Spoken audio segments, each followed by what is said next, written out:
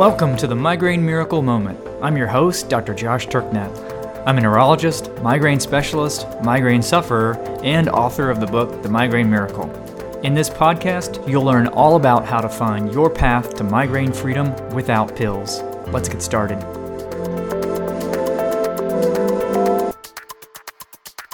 All right, howdy folks. In this episode, I'm going to share with you the timeline of migraine freedom, including the 4 phases of recovery along that timeline.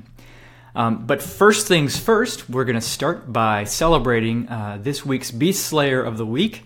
So in each episode of the Miracle Moment, we highlight somebody in our Migraine Miracle community who's recently dealt a mighty blow to the beast. And this week, it is Emily J. So I'll read what Emily posted in our Facebook group recently. The first 2 weeks, I cut back to almost no carbs. This wasn't easy, but I was desperate.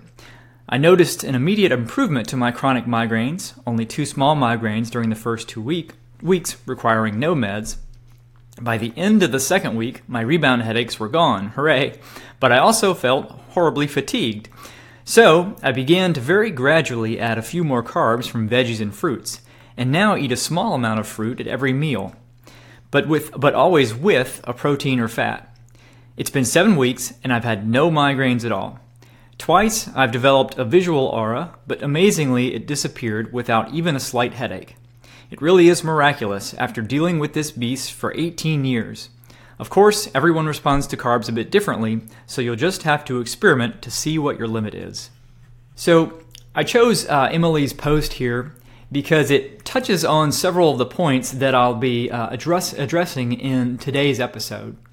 So first of all, she's doing fantastic, going from chronic migraines and what sounds like full-blown rebound to, at the time of this post, 7 weeks without a single migraine. And that's after dealing with the beast for 18 years, as she said. So obviously, that's a life-changing experience. And again, I've talked about it before, but the reason I wrote the book and the reason everything in the Migraine Miracle universe exists is because it achieves results that you just don't see with the conventional treatment of migraine, which, as most of you know, revolves almost entirely around drugs or medications as the solution. And it achieves results that most people with chronic migraine no longer believe are even possible, which again just highlights just how much more powerful a holistic systems-based approach that addresses root causes is to our health than the drugs that we have available. And secondly, Emily also points out the fact that there was definitely an adjustment period after she significantly reduced her carbohydrate intake. So there were some bumps in the road that she had to navigate early on before she was able to reap the full benefits. So kudos to her for doing the hard work that it takes to get to where she is. Again, there's no doubt that it takes effort to go down this path, but I think that every single person who's done so will tell you that it's more than worth it in the end. And there are really few things that are truly worth doing that don't require some effort. And so before I go any further with today's topic, if you haven't done so already, be sure you have the guide to the Migraine Miracle eating plan. It's one of the chapters in the book, The Migraine Miracle, but you can also download it by going to beastslayers.com, which is also linked in the show notes. And I think you'll definitely get a lot more out of the ensuing discussion if you already know that basic framework. So the book, the Migraine Miracle, was published in 2013, and as I said in a prior episode, one of the great things about getting the information out there to a wider audience is that it's been able to really accelerate and amplify the feedback loop. So being able to collect information from so many people who are putting the plan into action has been a great way to continue to modify and refine the plan. As I've said before, I now fully believe that there's a path to migraine freedom out there for everyone, and that the plan provides the optimal template for finding that path. And I hate the idea of someone not finding it, so it's especially important for me to identify situations and circumstances where folks might stumble and ultimately make it so that nobody who wants to find that path ends up falling through the cracks. And one of the clearest things to emerge over the past few years as thousands of people have put this plan into action is that there's a very clear progression when it comes to the recovery process, particularly in those who've been suffering with migraines for several years. So the journey along the timeline of migraine freedom is a predictable sequence of events, and the pace at which different people move through that sequence or that progression may vary, but the general order of it is the same. And ultimately, I created this timeline to migraine freedom to reflect that process and divided the road to migraine freedom into 4 different phases. And this wasn't just an academic exercise.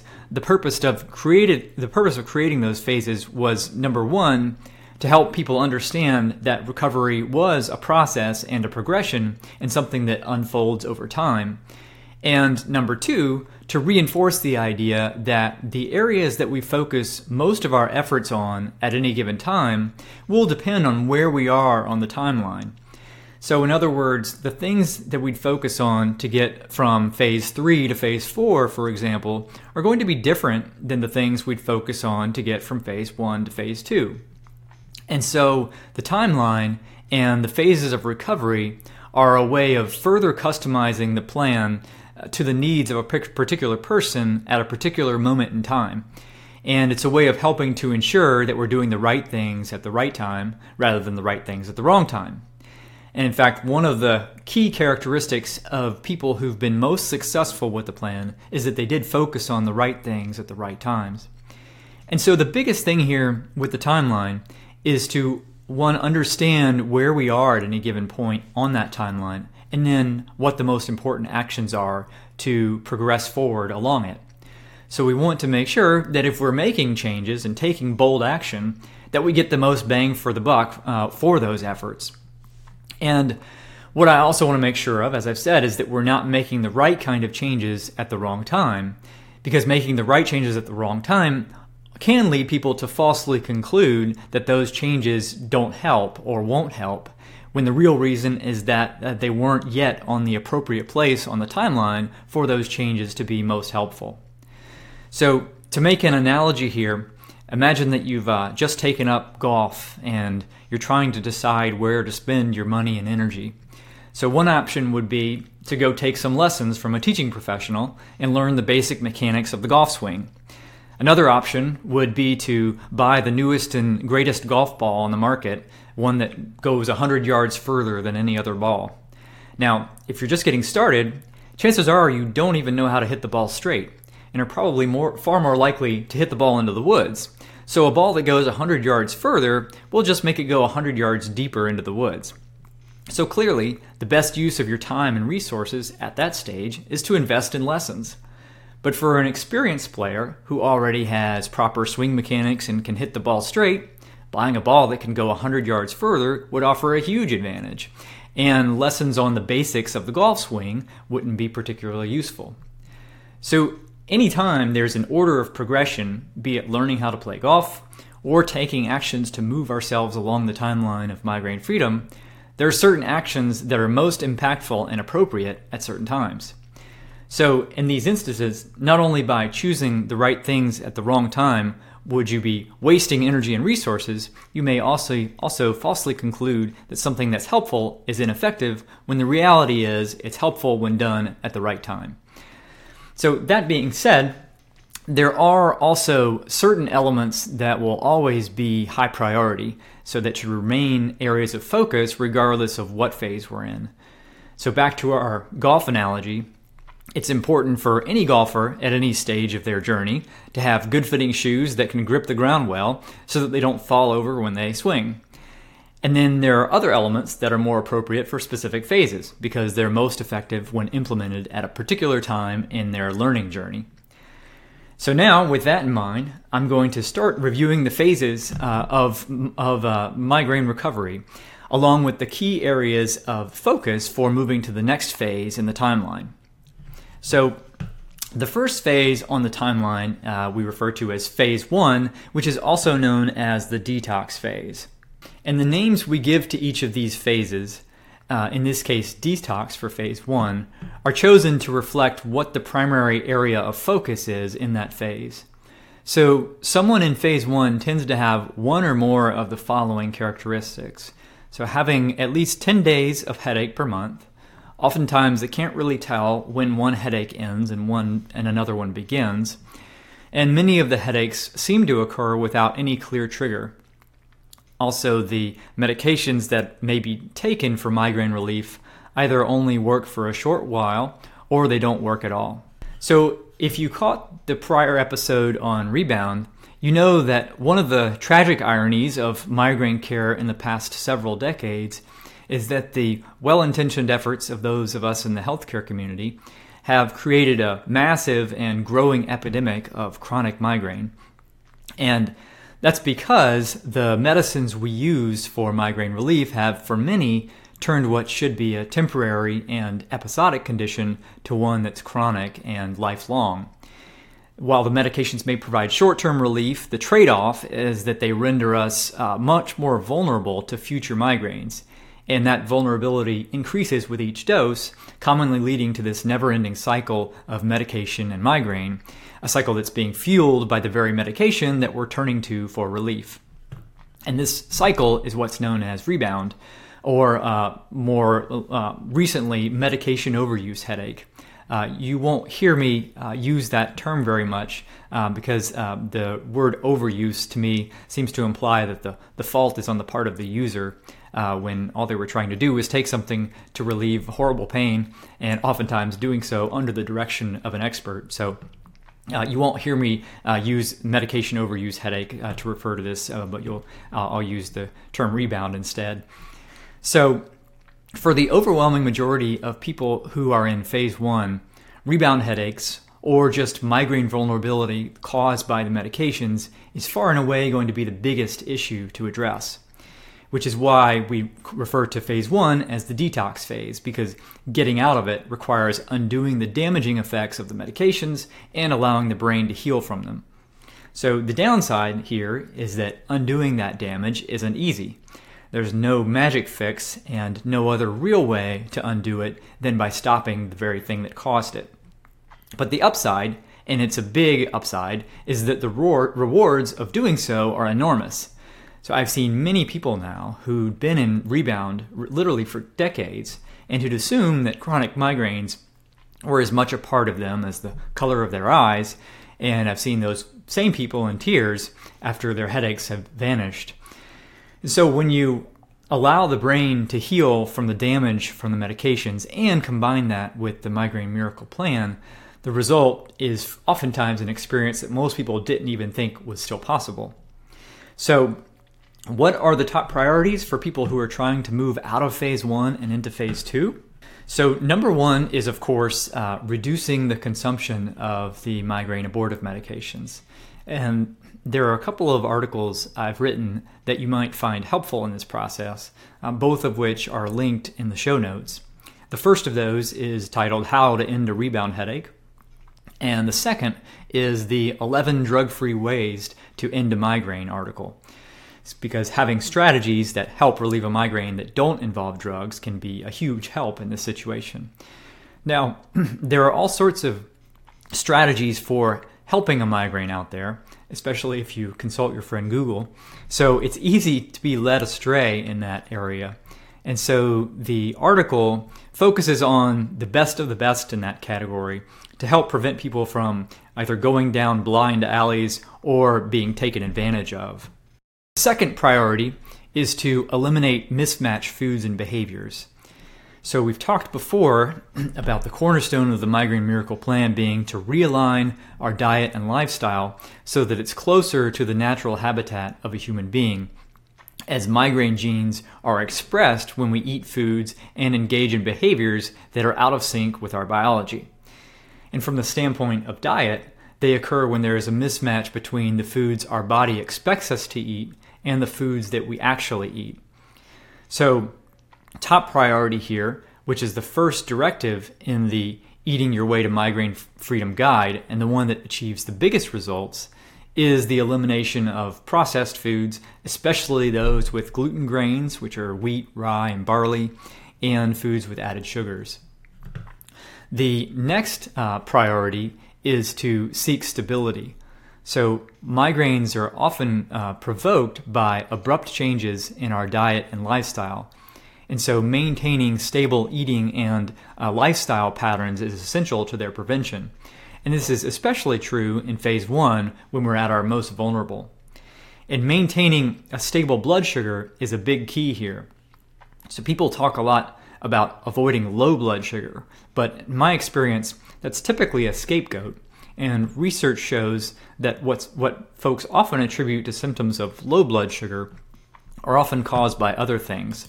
The real villain are typically big spikes in blood sugar, which is what's most problematic for the migraineur, or more specifically, the hormonal changes that accompany those big spikes in blood sugar and the ensuing drop in blood sugar.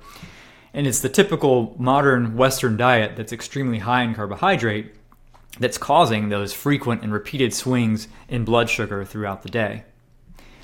And then speaking of hormones, the fourth priority is to minimize stress hormones. So here's a quote that's commonly attributed to Mark Twain. "I'm an old man and have known a great many troubles, but most of them never happened."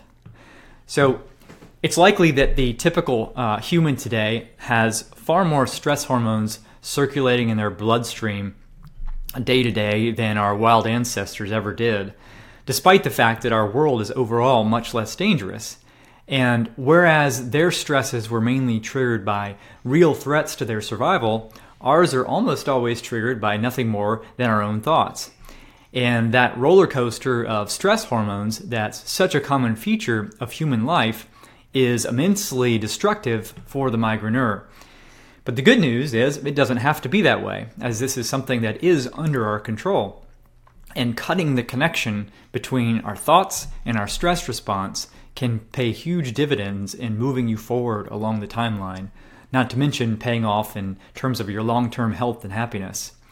And we'll be covering this topic in more depth in future episodes, including the best strategies for minimizing our thought-induced stress response.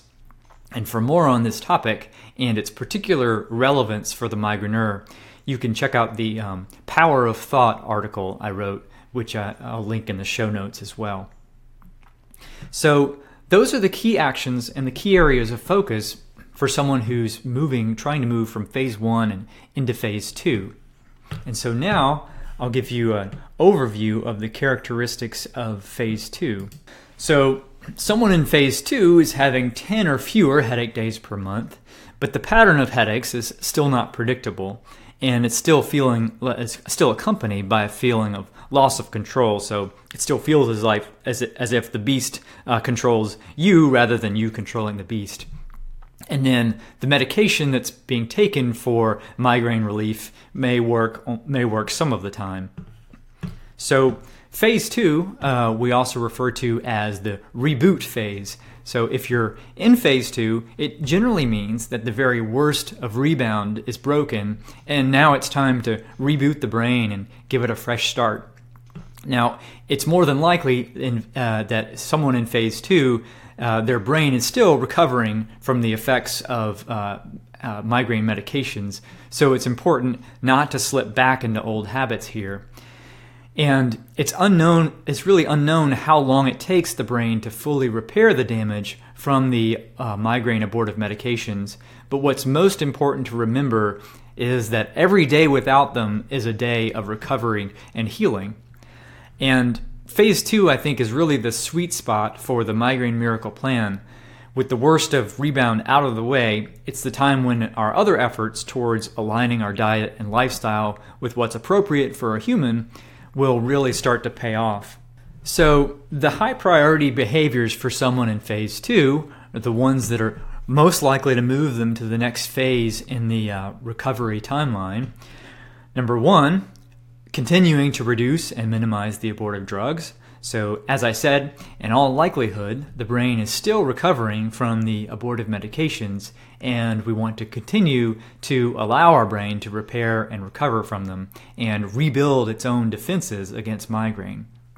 Also, important in phase 2 is to continue eliminating mismatched foods and behaviors. So again, this is one of the 3 pillars, and so highly relevant in every stage. Just like in phase 1, we also want to seek stability and minimize stress hormones. So continuing to work on minimizing the thought-induced stress response. And then in addition in phase 2, which we didn't have in phase 1, is to consider deliberately restricting carbohydrates. So as I covered in an earlier episode, establishing metabolic flexibility, also known as fat adaptation, which is the ability to easily shift between carbohydrates and stored body fat for energy, is one of the 3 pillars. And there's usually a big payoff, both in terms of migraine protection and just in terms of how you feel in general, when fat adaptation begins to kick in.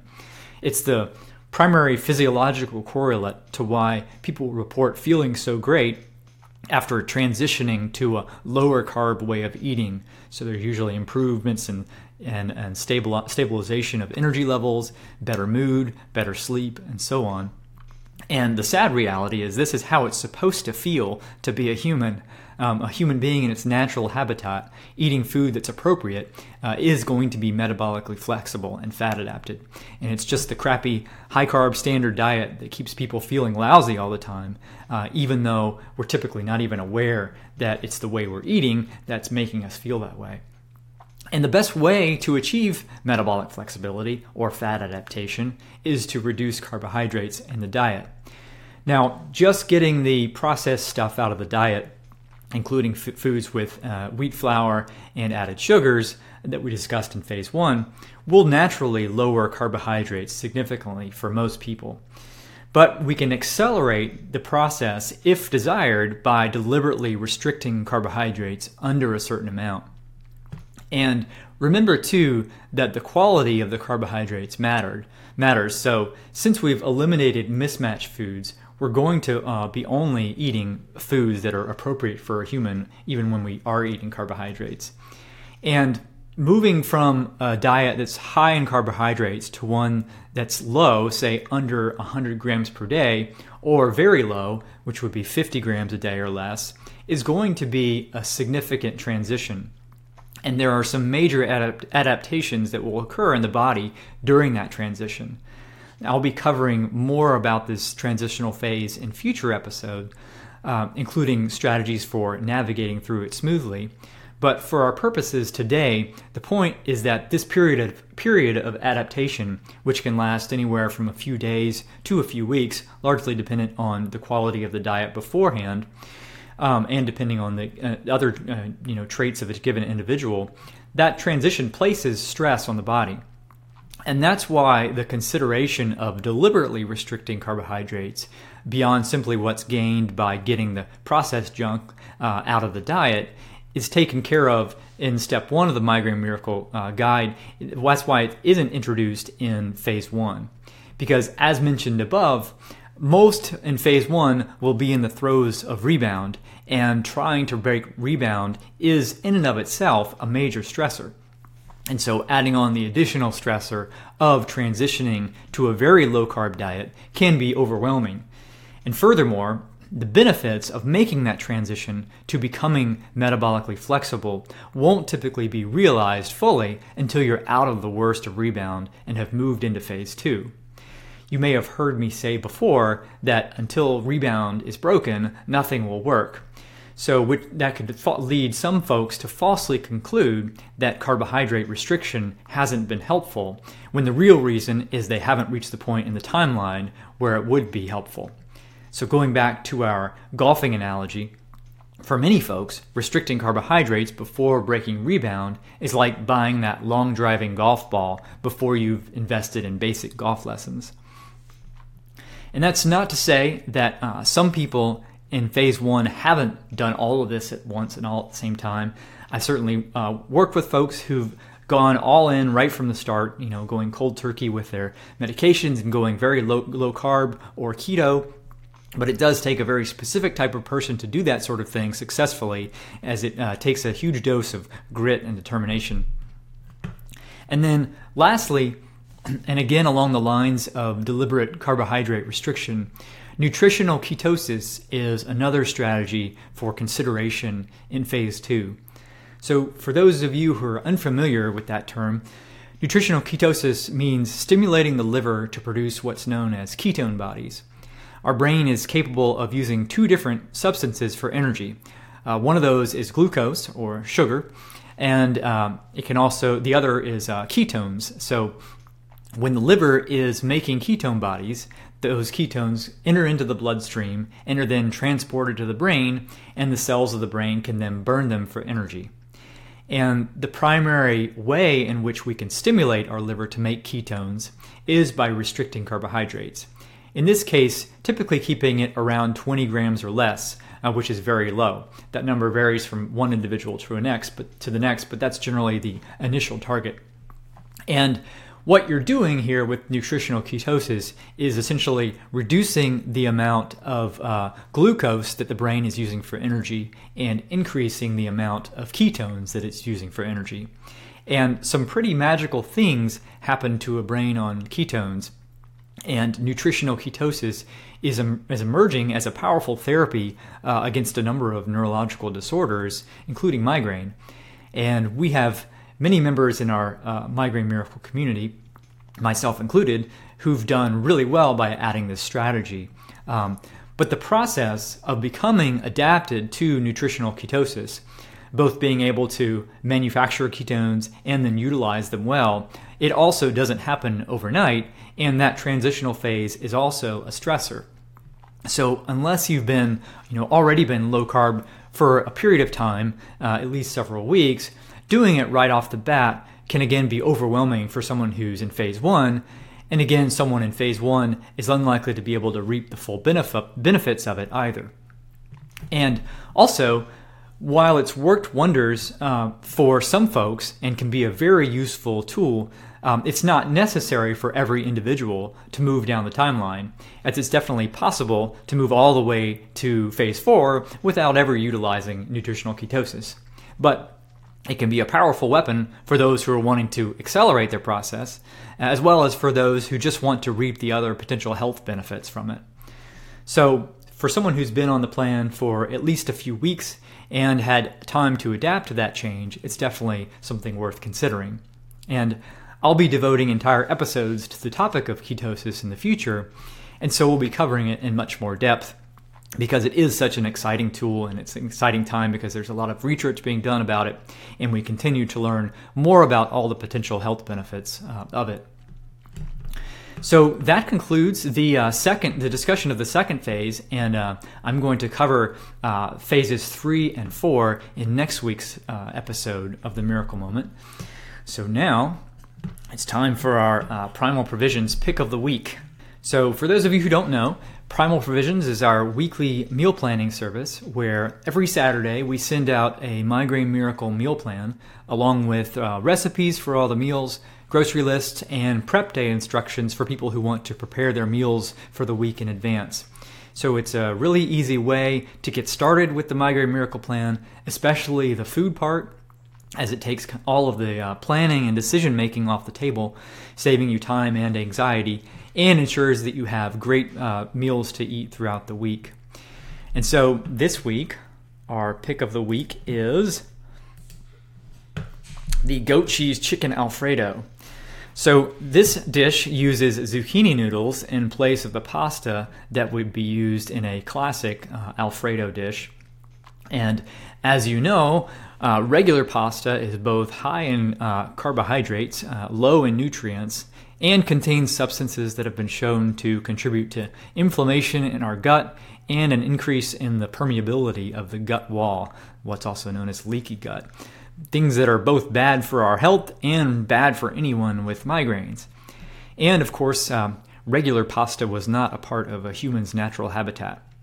But if you find yourself craving a pasta dish, using zucchini noodles can make a really good substitute. And personally, I actually prefer the zucchini noodles to regular pasta now. I really like the taste, and it has the added bonus of not making me feel sleepy or wrecking my digestion like regular pasta would. So you can go to mymigrainemiracle.com/Alfredo for the full recipe, or click the link in the show notes, and you'll be able to download the full recipe as a PDF there, which you can print out to use while cooking if you'd like. All right, so now it's time to wrap up today's episode of The Miracle Moment. And next week's edition we'll finish off by reviewing phases 3 and 4 of the timeline of migraine freedom. And I think regardless of what phase you're in, it's helpful to know kind of what's involved with each of the phases and what sort of actions and behaviors are best for moving you along to kind of know where things are headed. And make sure you've downloaded the Ultimate Guide to Migraine Freedom, which covers the timeline of migraine freedom and explains the phases and gives a number of links to other resources where you can explore the topics further. So you can get that by going to mymigrainemiracle.com/migraine-freedom, which is also linked in the show notes. And on that page at the bottom, you'll also find a quiz where you can find out what phase you're in. So I would encourage you to take that if you haven't, and share it in the comments section when you do so. Just let us know what phase you're in. I find it helpful to know where people are at.